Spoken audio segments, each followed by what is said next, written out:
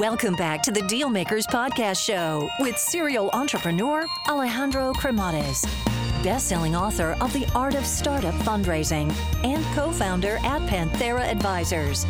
In this podcast, we ask our guests about their successful acquisitions and financing rounds. Hey guys, so just a quick overview here on Panthera Advisors, as I think it might be of value to you. So Panthera Advisors exists in order to help founders that are in the process of raising capital or get their company acquired. I actually started the company out of incredible frustration because during my entrepreneurial journey, which involved building, financing, scaling, and exiting companies, I could not find a resource that was founder-friendly. And I could not get the type of support that I was seeking. So as a result, I made a ton of mistakes along the way. So if you're looking to raise capital, or you are looking to get your company acquired, or just need some sound financial planning, and you're looking to get the best possible outcome in the shortest period of time, feel free to learn more by visiting us at pantheraadvisors.com, or just reach out directly and shoot me a note at alejandro@pantheraadvisors.com. Alrighty, hello everyone, and welcome to the Dealmaker Show. So I think today we're going to learn a lot about data. So I think without further ado, I want to welcome to the show today our guest, Emil Eifrem. So welcome to the show, Emil. Thanks, Alejandro. Great to meet you. So how was life, being born and raised in Sweden? Yeah, it's great. So because you came to the Valley a little bit later, so what was your story really before you made it all the way here? What was life like there, the culture there? Because, as a European myself as well, it's quite a culture shock coming here. Yeah. So you did a little bit of after your studies, which you ended up in 2007, right? So you did a little bit of perhaps corporate, and then before you went at it as an entrepreneur. So in university, I mean, before that, at what point did you get, this love for computers and technology? Yeah, so that was always there, I think. Like growing up, it was, of course, video games. That was the kind of the key thing. And I was the classic geek, when I wasn't reading fantasy books, I was playing role-playing games. And when I wasn't playing role-playing games, I was playing video games, right? Like none of which would put me out into that nasty thing called sunlight, right? So it's right. Classic that type kid growing up, right? And so then after a while, I just started becoming more and more interested in, how those games were being built rather than just playing them. And I was always kind of a mathy kid and interested in tinkering and kind of engineering-y type stuff. And what really made the whole thing about software and computers was that I realized after a while that once you know how to program these things, you're only limited by your own imagination, right? And that I thought was pretty amazing because I was always interested in creating stuff, but I'm really impractical with my hands, so I could never build stuff, and so I had an engineering mindset, but I could never translate that into kind of any physical inventions, right? But of course, once you enter the virtual world, like cyberspace rather than meat space is how we used to talk about it, right? Then all of a sudden, the possibilities were endless. And then as an engineer, I think it's really all about problem solving. So how do you think about problems? Yeah, that's a good one, right? I mean, I think to me, one of the more interesting things about problem solving from an engineering perspective actually subsequently translates, I think, into entrepreneurship, although I didn't think about it at all that way. But I think it is an openness and a willingness to fail, right? Which means that once you understand that failure is just you've tried something and you haven't yet found out the successful approach, right? That is what failure is, right? Then all of a sudden you're willing to take a lot of risks. You're willing to open up your mind and really traverse the problem-solving space in a creative fashion, which actually translates very well into entrepreneurship. So I think that's an interesting kind of synergy between the two. So I see that before you went at it as a founder yourself, you were first the architect of Wind, and then you were the CTO of Wind again. So I guess can you tell us about what was this experience, because you did this before you went at it as a founder. So I want to kind of understand what was the drive or the intention of going into this couple of gigs, and what was your takeaways from those? Yeah, well, I guess I'd broaden it because I was never the kind of entrepreneur who would like have I don't know, like a lemonade stand, and would always be selling stuff and things like that. That's kind of one classic type of entrepreneur, I think. Right. But what I always did, though, even as a kid, is I always had projects, right? And so whether that project was, to write a book, or that project was to write like a school newspaper from scratch, or I created one of the early online internet games, like when the internet was really, really young, and like in the early 90s, like we created this online text-based role-playing game, and I was like 14 at the time, and I learned a lot. And so I always had these kind of projects, and they were typically they were never for profit, never ever. It was just because I wanted to create stuff, right? And then growing up, I ended up doing a lot of programming, right? And then in Sweden at the time, we just talked about how we're both fellow Europeans. In Sweden at the time, we had mandatory military service when I was 18 or 19, and so all men had to enroll in that. And so I did that. And after I got out of my military service, it was like October or November or whatever. It was like late enough in the fall that I couldn't start college. And so I had basically a year when I was like, now what am I going to do?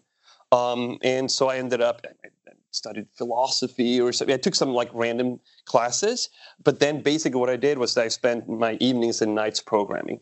And then just through a random thing, I bumped into, like through a friend or something, someone introduced me to this job, at this small company, even though they didn't describe themselves as a small company. They used another term that I'd never heard of. They're a startup. I thought. Anyways, right, they seem to be doing interesting stuff technically, so I joined them, and we ended up building out an enterprise content management system. And that was the first time that I ever got in touch with this whole kind of high growth, venture funded. They were angel and venture funded. This is like late 90s, early 2000s, and raised a total of probably $5 million or something like that. And I ended up becoming the CTO. And that's actually where I ran into the problem, which made the small team that I was embedded in, where we invented what now is Neo4j, the company that I'm the founder CEO of today. And we'll talk about that in just a little bit. So I guess for this company that you were working at, was it based out of Sweden? Yeah, that was all in Sweden. But I mean, the concept of startups, I mean, now in Europe is quite green, and but it's starting to be developed, and less monopolies on the 4 or 5 VCs that are there, just like putting like funny price tags on companies. I think that's changing now, but I guess like back in early 2000s or late 90s, where you were like joining this company, I mean, it was almost non-existent, the concept of startups. Is that right? Yes. No, that is absolutely right. And of course, what ended up helping to popularize it was the IT bubble, right? And so this is the late 90s, and we had our own versions of whatever was going on in Silicon Valley, here in Scandinavia, and that ended up even getting mainstream press. And that is really when the common people, common man, if you will, normal people started hearing about startups for the first time. But by and large, it was a very, very immature space compared to, for sure, to what it is today.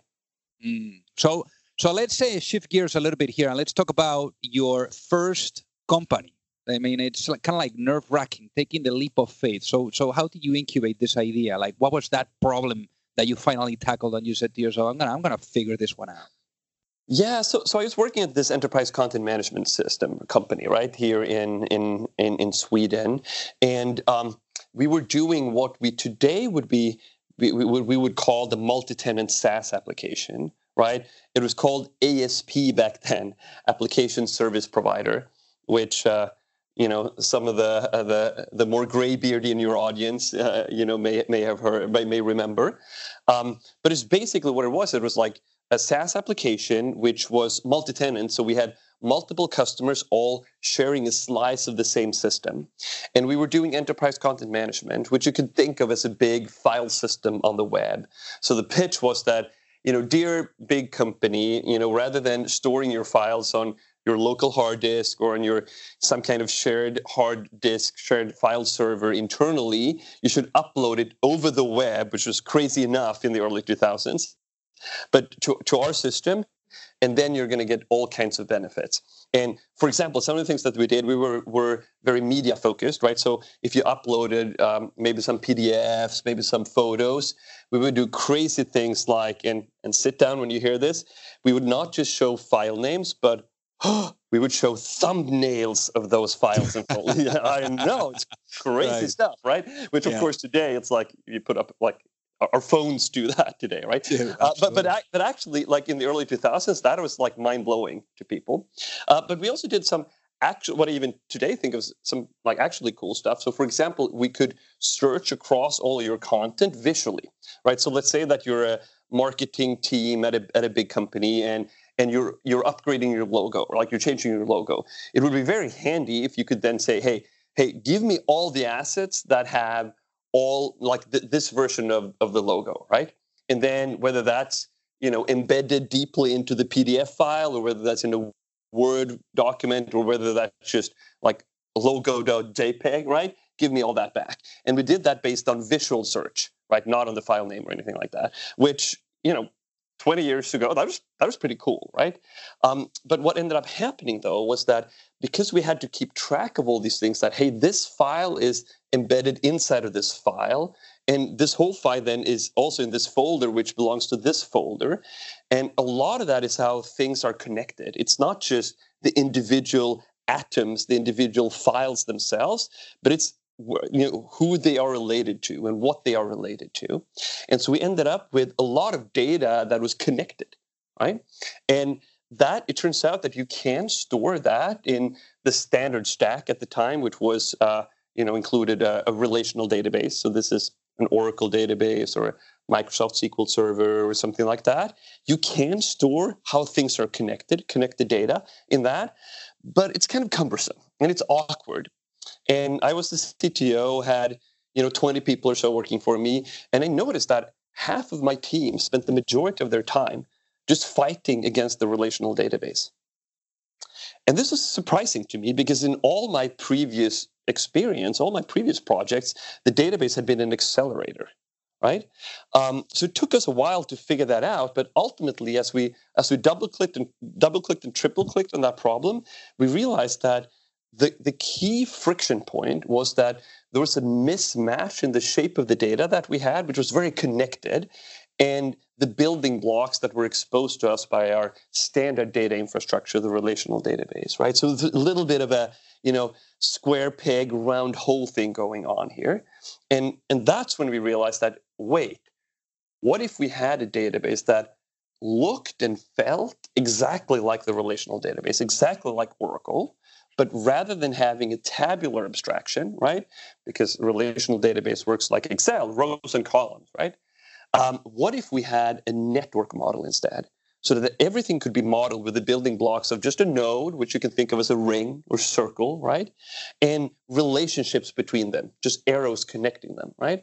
With those building blocks, you can model everything. And that was the spark. That was the initial thought that we had that, hey, that would be amazing. And then we said, hey, you know what? Someone should build that. And we started looking around. We started not even Googling around. This is early days, right? We started Alta Vistaing around and Yahooing around or whatever the search firms that were at the time. And when you say we, who is the we? Yeah, so this is the engineering, this is the technical team at that enterprise content management company that I was working at in Sweden, and so we didn't find anything, and then ultimately we said, screw it, how hard can it be? Let's just build it ourselves. It turns out, 15 or so years later, it was pretty hard to build a database. I know that now. It was really hard to build the technology, and it's also really hard to take a new type of database to the market. But luckily enough, I didn't know that back then. So we were young enough and naive enough to just say, screw it, let's build it. And that's what we did. Oh, my God, I love it. Have you, it reminds me of the movie Risky Business. Have you seen it? No, I have not. It's the movie of Tom Cruise and And at what point on the movie he says that there's times in life that you need to say what the F, and basically what the F gives you opportunity, and opportunity gives you freedom. So I guess you said what the F at that point. I did. And by the way, I've always thought that in the inevitable movie about the database company, because we all know that database companies are the most interesting and sexy businesses out there, I always felt that I would be played. My character would be played by either Tom Cruise or Brad Pitt. I love it. I love it. So let's talk about the day where you finally say, hey, we're going to build a business around this thing. Leap of faith is in, and let's make it happen. Yeah, it's a good question. So we then, what ended up happening after we kind of got to that moment when we said, hey, let's build it, is that we did build it. It took us a long time, several years. That's one of the things about a database. It takes a while to build. But ultimately, we were successful, and we used it just internally because it was a competitive advantage, if you will. It made us build enterprise content management systems faster than anyone else in the market, or so we thought. But we always felt that this was more generic, right? This is more widely applicable than just for our internal thing. Like if we had this problem, surely others would be too. And then we also had this fairly naive and simplistic, but I think a pretty powerful view on kind of the trends, which was, if you imagine kind of a chart with like a y-axis and an x-axis, right? And the x-axis is time, and the y-axis is, how connected the world is. And then we said, look, if we're at, just put ourselves right now at some arbitrary point. As time moves on, are we going to go up or down on that chart? And once you ask the question that way, of course, we're always going to go up, right? Because the world is just becoming increasingly connected. Well, because data models ultimately the real world. If the real world is becoming more connected, right, obviously data will become more connected. And this was our analysis pre-IoT, pre-social media, multiple cell phones and your watches being connected and all that, right? And so at that point we said, time is on our side, like we're on the right side of history kind of thing. And so we felt like, hey, one day we're going to be able to open this up outside of our existing company. That time happened in 2007. So in 2007, all of a sudden, people started talking about big data. People started talking about, Amazon published a research paper talking about how they had to invent their own database from scratch, and they didn't want to do that. Hey guys, we want to sell books, but we had to build our own database to cope with scale. Google said the same thing. All of a sudden, the discourse in what I call the alpha geek community, so the really, really early technology adopters, was that, hey, you know what? The relational database isn't the only type of database that we're going to be able to use ever. And so that's when we decided to actually, hey, you know what? Let's take this piece of technology that we built internally and let's spin it out into a separate company. So then when you made that decision and you were, okay, we're going to make this a business, what was the founding team that went at it with you? Yeah, that's a great question. So when we invented it a few years earlier, there's three of us. There's myself, my co-founder Johan, and my co-founder Peter. Excuse me. And there's the three of us that invented the model and all that good stuff. When we decided to spin it out and start a separate company around it, it was just the two of us, myself and Johan. So we were two co-founders, and we ran it alone for a couple of years when we were fundraising, and then when we landed the first seed funding in 2009, we started hiring full-time people. So what was the profile of Johan? I think his profile was engineering as well. So yes. So typically what they say is that you want to go at it and find a co-founder that has different skill sets. So in this case, you guys had similar skill sets. Yes, so exactly. So how did you guys go about that? Yeah, it's a good question, right? I think I don't know if that is the right advice to have different skill set. I think when you're doing something as deeply technical as a database, it is really helpful if both of you, if you're two co-founders, right? If both of you are deeply technical. Now, we had very complementary personalities, right? So Johan was always a great builder, right? And it was always, I used to joke that his mentality was that when in doubt, code. When he woke every morning, he would just start coding. If there was nothing burning, quite almost literally burning around him, he would start coding, right? And that is fantastic because at any point in time, like the product always moved forward, which is so valuable in the early days. I'm much more of an extrovert, right? And so I would wake up and even though I loved coding at the time and I've been coding my entire life, right? I would also be out a lot, meeting with people, talking to potential users and so on and so forth. So I think we ended up with complementary personalities probably, which over time translated into complementary skill set. And it's really interesting, Emil, because your background and being an engineer. I mean, you are quite the star. I'm sure that when you go into a room, you light it up like a Christmas tree. So how has been for you going from like the engineering side to like the business side? Oh, it's been very, very easy actually, because I was always curious about many different things, right?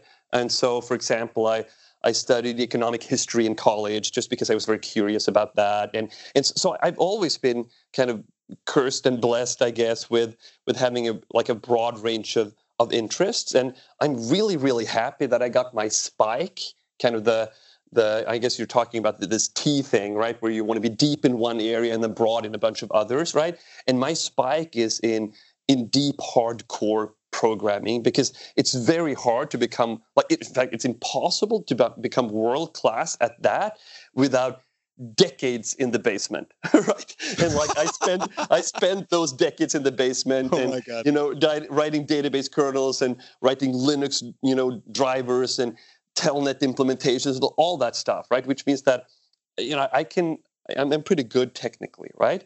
But then, as the company started growing and really the high order bits or the more important problems to solve were non-technical, at that point, I always found it very intuitive to figure that stuff out. And I don't think that you need an MBA to be able to sort that out. You can learn that on the job, especially in a technology startup.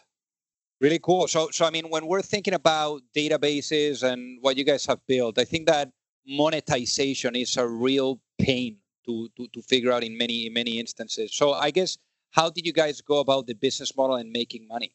Yeah, great question. So one of the things that we started out with was that I always felt that in order for us to really make this take off and become a really big business and have massive impact, I felt that we really needed help on the marketing front because we had chosen to take on two almost impossible tasks, which is very stupid, but we didn't know any better. And the first one was single-handedly write what's called an ACID-compliant transactional database. And there are only only a handful of companies in the world that have been able to pull this off, right?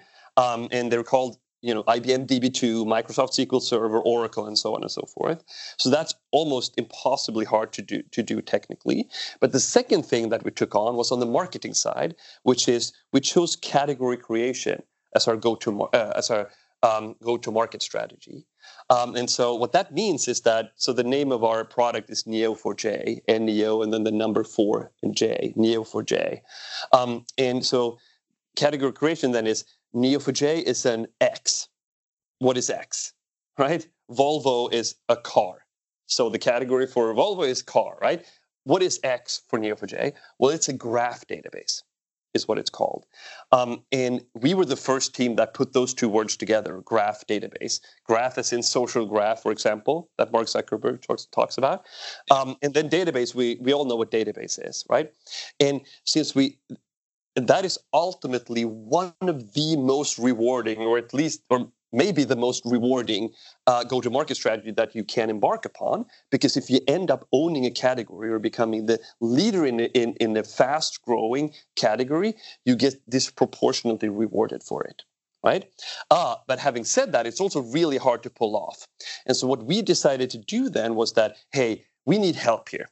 And that help is not going to be from hundreds of millions of dollars of funding, at least not initially, but we're going to open source our product, which means that we're going to get this massive adoption through developers, which then will create, if we build a good enough product, in fact, an amazing product that people love, we're going to get that viral word of mouth to spread, and that is how we're going to get the word out. So we very early on chose this open source approach to distribution. And that, I think, in turn leads us to some interesting discussions around monetizations. But does that make sense? Yeah, no, and I think that approach is very interesting. I think that Facebook, Twitter, and other companies, like the way they opened up their APIs and worked with developers really helped them to thrive as well. So from a distribution perspective, you're right on, and that's really, really intriguing. So I guess at what point do you decide to come to San Francisco? Did you guys start the business in Sweden, or was this in San Francisco? Yeah, so we started in Sweden. So we I guess formally formed the company in 2007, raised a small seed round in 2009, but it was really in 2011 that it started taking off, and that's when I moved to the Valley. That's when we raised our Series A, an $11 million Series A, and we flipped the company to become a Delaware corporation. Even though we kept engineering in Sweden and Europe broadly, we moved the headquarters to San Mateo outside San Francisco. So why did you move? Because we felt that when you're doing such a deeply technical thing and you want to impact the world as much as we want to, we had very high ambitions even from in the early days. It just makes sense to be in the Valley because at the end of the day, it's the center of gravity for our industry. And I have this strong belief that in this day and age, you can run a company from anywhere. You can run it from Sweden, you can run it from Spain, you can run it from Australia, right? And there are certainly successful examples of all of that. But the way that I think about it is that it's at least easier to be in the center of gravity for whatever industry you're in, right? If you're in finance, it's New York and London probably. And if you're, in fashion, it's, Milan and New York. I don't know where the center of gravity for fashion is. That is not my area of expertise, let's say. But for technology, it certainly is the Valley. And the way that I liken that with is that, if you're at the center of the gravity, like everything is just going to become easier, right? It's like running uphill versus running downhill. You go through the same motions, but it just takes you further, right? And that's why we chose to relocate to the Valley. That's really interesting. The other day, for example, I went to give a guest lecture at Wharton in Philadelphia, and one of the professors there mentioned to me that there was a study that came out that it said that by being in a major hub, your chances of success increase by 3. Oh, interesting. I actually I had not heard about that study, but that makes a lot of sense to me. And it's certainly be amazingly helpful to us to be in the Valley and be tapped into that network, or as we like to call it, into that social graph. So one thing here that, Emil, that I see left and right, because obviously I've been here for I think almost 12 years in New York City, but there's a lot of founders that I see trying to cross the Atlantic from Europe, and because the problem that you have in Europe is basically that the largest fund, probably I can talk for Spain right now, is like 100 or 150 million maximum. So we're talking about like an early stage fund here in the US. So they cannot go or follow on past the Series A and really give you the money for Series B and beyond. So that's a problem. So the main issue is that these guys are pushed to come to the US to find a round of financing, and then they find themselves that either their corporate structure is already completely messed up by these unsophisticated people that invested in their business, or they are completely ignorant of the dynamics and the culture that they're going to face when coming here. So how was that process for you guys? It was actually very natural. I've always been very value-oriented, even as a kid, right? When I ran that, online game on the early, parts of the internet, right, in the 90s, right, I always started building out more relationships with people in the Valley for some reason. And I was going there a lot in the early 2000s and so on and so forth. So I was always very value-oriented. And when we moved over there, and I moved there physically, it was very easy for me to start forming those relationships, face to face, if you will. So I never saw that as a big problem. We also had a very authentic connection, back home. So our engineering HQ, we kept our engineering HQ in Malmö, Sweden, where, of course, since the co-founders were all Swedish, we could all very easily and authentically tap into that market. So I actually never found it to be a problem. So when you say that it was quite natural, what were the critical ingredients that made that shift natural for you? Well, that was my second time living in the U.S. I also lived in the U.S. As a teenager, as an exchange student. So I certainly think that was one part of it. Sweden is also a very Americanized country, right? So our cultures are very similar. And then I think also, I just think that, one of the things that now that we're a 250 plus organization, spread across multiple continents, we talk a lot about kind of differences in culture and countries and so on and so forth. And one of the things that is becoming abundantly clear after a while is that there's actually way more similarities between people hired in tech in the US and in France and in Sweden and in Spain. They have much more in common across geographies than people hired in that work in tech versus non-tech in the same country, right? And so I think that all just helped. That it was really my group of people, is a startup people, tech people, and so I just think that made it all very natural and easy. So then in this case, I mean, talking about fundraising like we were, I mean, a business like this probably requires a fair amount of capital to get things in the right year. So how much capital have you guys raised today? Yeah, that's a good question. So we've raised, let's see, I think $160 million to date. We raised an $80 million round last year. So I think it's a total of about 160. So let's say if we were to break down the 160 in the different financing milestones, what has been your experience or your takeaways as you were jumping from financing stage to financing stage? Yeah, that's a great question. So look, what I find, when you talk to other entrepreneurs, I don't know if this has been your experience, but my experience has been that there's frequently kind of one big question mark that is always one, maybe it's several sometimes, but usually it's like one big question mark that is the kind of the high order bit, if you will, for each startup when it comes to fundraising. Like, hey, you know what? I don't know about that team. Something is wrong about that team. Or maybe the uncertainty is like, hey, can they ever get that product to work? For us, that was very much the market. There was always, love the team, or at least that's what they told me. Love the deep technology, love the customer base, love XYZ. But what really is ultimately the size of the graph database market? That is always the question that we got asked, which is, by the way, very natural when you choose category creation. Like, you don't know ahead of time because you're not selling into an established market, because you're creating it as you go along, right? You are Levi Strauss, who aren't just producing pants. No, we're producing this crazy new thing called jeans, right? And so you can't go to any analysts and ask what the size of the market is, because you're inventing it as you go along, right? So it's very natural. Now, for us, in Series A, that was the big question. In Series B, that was the big question. In Series C, that was the big question. But that actually changed last year.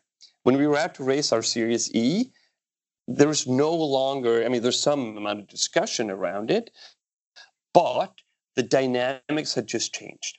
Because what happened in our space in the past couple of years is that we've gone from zero competition, because we defined the category and we were pretty alone in the category, into Amazon launching a graph database, Microsoft launching a graph database, Oracle launching a graph database, IBM launching a graph database, SAP launching a graph database. Basically, all the big enterprise software vendors have now launched competing products to us. And then you can look at that as like, and get scared. It's like, oh crap, like they're all coming for us, right? And there's certainly some amount of that, but by far it is a beneficial thing, because at the end of the day, our biggest enemy is people's unawareness about the fact that we even exist. And when I say we, I don't mean specifically Neo4j, but even the concept, our category, graph databases. And a lot of people have problems that are caused by having connected data trapped in a database that isn't fit for that purpose, but they don't think of that, their pain in those terms. They think that my fraud detection algorithms aren't good enough, my recommendation isn't good enough, or my database is slow, or my developers are stupid, or something like that, right? But they don't think of the root cause. And that is what all these competitors, the Amazons and the Microsofts of the world, are helping us with. And look, I think that reminds me of what happened with Instacart. And I know it's a different segment and different industry, but it's kind of like the same idea. I think that competition is healthy. Like in the case of Instacart, I remember when Amazon, you were talking about Amazon, acquired Whole Foods. And everyone was like, "Oh, Instacart is gonna be bust as a result of this." And funny enough, that incentivized all the other local supermarkets to really say, "Hey, we're missing the boat. We need to implement technology." Exactly. And the fastest way to do that was to go to Instacart. So the other actual thing happened when Instacart just skyrocketed. So really interesting that you say this, and you were pointing to as well, Emil, as certain times where you feel like being scared of these competitors, and we know. Emil, that entrepreneurship is a tough journey. So I want to ask you here, what was or what has been so far in these 12 years of war? Because building a startup is going to war. What has been your darkest moment, and how did you bounce back out of it? Oh, that's a great question. Darkest moment. I think the point where it felt the most hopeless was probably really, really early on. It was in 2009, early 2009, when we had been out fundraising for about a year, and the first time got completely shot down by the financial crisis in fall of 2008. We bounced back from that and got one of the best VCs in Europe to give us a term sheet. And we ended up signing that, and we got through all the motions, post term sheet, which I think probably most of your listeners are familiar with. But all the due diligence, looking through our books, do a patent freedom to operate investigation, like all of that stuff, as well as translating the term sheet into final legal documents. We got through all of that, and as you well know, the company pays for that. And we were running on fumes. We had 18,000 Swedish kroner, which is about $2,000 left in the bank account, when finally we all agreed, yes, this is now signable. And that is when that firm told us, no, we're going to pull out. The GP, the partner who was leading the deal, had decided to leave the firm. And so they decided not to honor the term sheet. And at the time, I had 6 employees, including the two founders. And it was a week from payroll. And we had $2,000 in the bank account. That was probably when I was like, man, I actually thought to myself, this is going to be a great story one day, if we survive it. Yeah. And so then how did you survive? We hustled, man. We hustled. That's what we do, right? No, so we ended up. We were 6 people. I got word on a Tuesday. Sat down with the team and just said, "All right, guys, this sucks, but here's the deal." And therefore, I'm going to ask. I'm not going to tell. I'm going to ask you all for a favor to just go out and do consulting, and not even related to our product or anything. Just go out to do any kind of software consulting, and happily, and I'm still today eternally grateful to them. All of them just said yes, of course. I mean, that's not why I joined this company to do consulting, but I'll do it because I believe in this idea so much. So on Wednesday, I had them all out with customers doing consulting.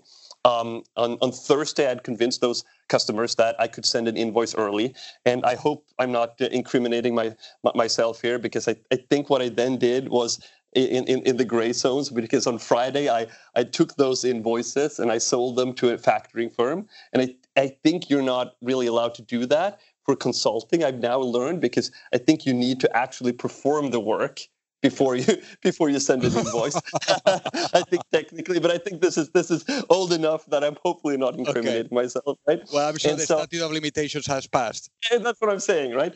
And so on Friday, I sold those invoices to a factoring firm, got cash on Monday, and made payroll on Tuesday. Wow, that's unbelievable. Well, what a journey, Emil. And one thing that that I'm sure you're going to be able to really provide some color here for everyone that is listening is there's just like so much BS around AI. Everyone in their mother is saying that they're doing AI and machine learning and data being the new oil. Where do you think things are really heading in the space, Emil? Yeah, that's a great question. Look, and I first of all, I really agree with you. I think there is a lot of BS going on. I mean, I guess a few years we were all talking about cloud washing, right? When like anyone and their mom would at least in the valley would pitch a startup, they called it the cloud XYZ, right? It was called cloud washing, and for sure we have AI washing going on now. Like whatever they do, it's like no, it's not AI back this and that, and or an ML back this and that, right? And of course, I think you probably know the difference between AI, artificial intelligence, and ML, machine learning, which is that machine learning is written in Python and AI is written in PowerPoint, right? And I think that that's just one of those things that I think it ends up being true, especially in the Valley when things are really hyped. Just everyone throws it into their pitch decks. Yeah. Having said that, I actually still believe that it is underhyped. I actually still believe it is underhyped. I actually think that the impact of this, it is just by far the biggest we've ever seen in the history of technology, and I don't think I can emphasize that enough. We're looking at a completely new way of producing software, right? Where it used to be like what we've done to date is that we sit down and we compute heuristics, right? And we try to articulate that ourselves, like by if this happened, then that, right? And now we can infer that based on patterns in data, right? And that I just think is the impact of that is going to be really, really, even more significant than what people say today. So I'm actually a big believer in this, and I think there's a very authentic connection to what we do, because ultimately, like all these AI systems, they need context, right? And what is context? Context is how you relate to the world. It is, my context is I was born in Sweden. I work for a company called Neo4j. I'm married to my wife, Madeline. I have 3 daughters.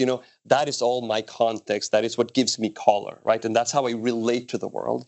And that's all captured in graph systems, in graphs, right? Which is ultimately what we do. And so I think it's a huge trend for software and technology, and it's a trend that we are really, really looking forward to participating in. Well, as a fun factor, I have 3 daughters as well. Emil, there you go. Probably we're going to have to, we have a similar context, and we may need to compare notes whenever the boyfriend starts showing up. I was going to say, man, once they all hit teenage years, that's going to be hectic. I think like I will probably look back on running a high growth startup as easy compared to managing 3 teenage daughters. I hear you. So I guess in this, we're talking about trends and where things are heading. Where do you see that the Neo4j is going to be when you're able to fully realize what you guys are up to? Yeah, that's a great question, right? So I don't consider myself a serial entrepreneur. Like I'm not in love with startups, as a concept. I'm in love with this startup. I think what we do is just amazingly interesting, and I think that we are doing something that is very foundational and very fundamental. I think connected data is a fundamental piece of the data landscape. It's a central building block, and no one has done it well today. No one has done it well. And so I think that if we work really hard and are really lucky, then I think that we have an opportunity to build a big independent company around managing connected data. And so that's absolutely the goal and the hope and the dream.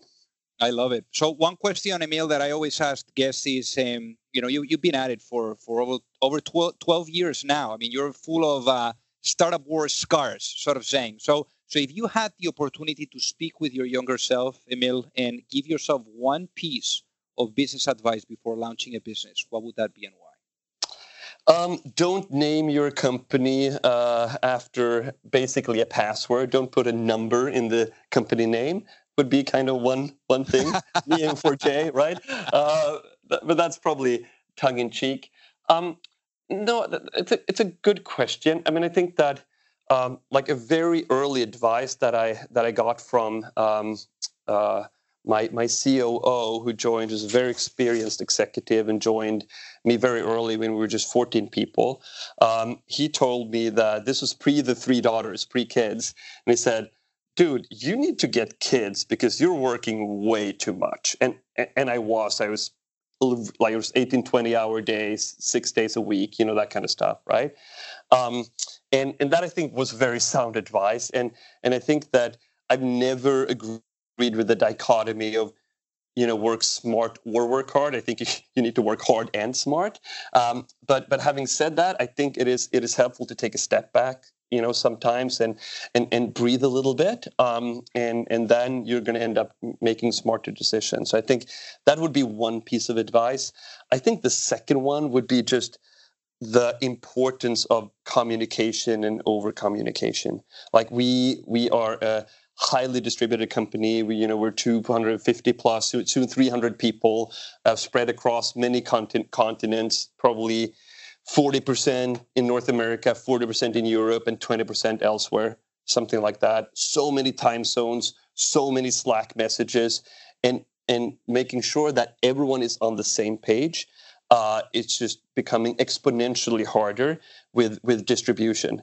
So just the value of over communicating and forming those authentic human relationships as much as possible through face-to-face, I think would be the other thing that I would emphasize to my younger self. And I know I cheated and gave 2 things when you asked for 1, but hey, that's how it goes. Hey, we got the bonus. We'll take it. Yeah. So Emil, I guess for the people that are listening, what is the best way for them to reach out and say hi? It's probably on Twitter. So my first name is Emil, and my last name is Eifrem, Eifrem. But you can search for graph databases or Neo4j and Emil, and you'll find me. I'm very findable on the internet, but probably the easiest way is on Twitter. Amazing. Well, Emil, thank you so much for being on the Dealmaker Show today. Awesome. Thanks, Alejandro. If you like the show, make sure that you hit that subscribe button. If you could leave a review as well, that would be fantastic. And if you got any value, either from this episode or from the show itself, share it with a friend. Perhaps they also appreciate it. So also remember that if you need any help, whether it is with your fundraising efforts or with selling your business, you can reach me at alejandro@pantheraadvisors.com. You've reached the end of another episode of the Dealmakers Podcast. For free resources and materials, head over to alejandrocremades.com. Thank you for listening, and see you at the next episode.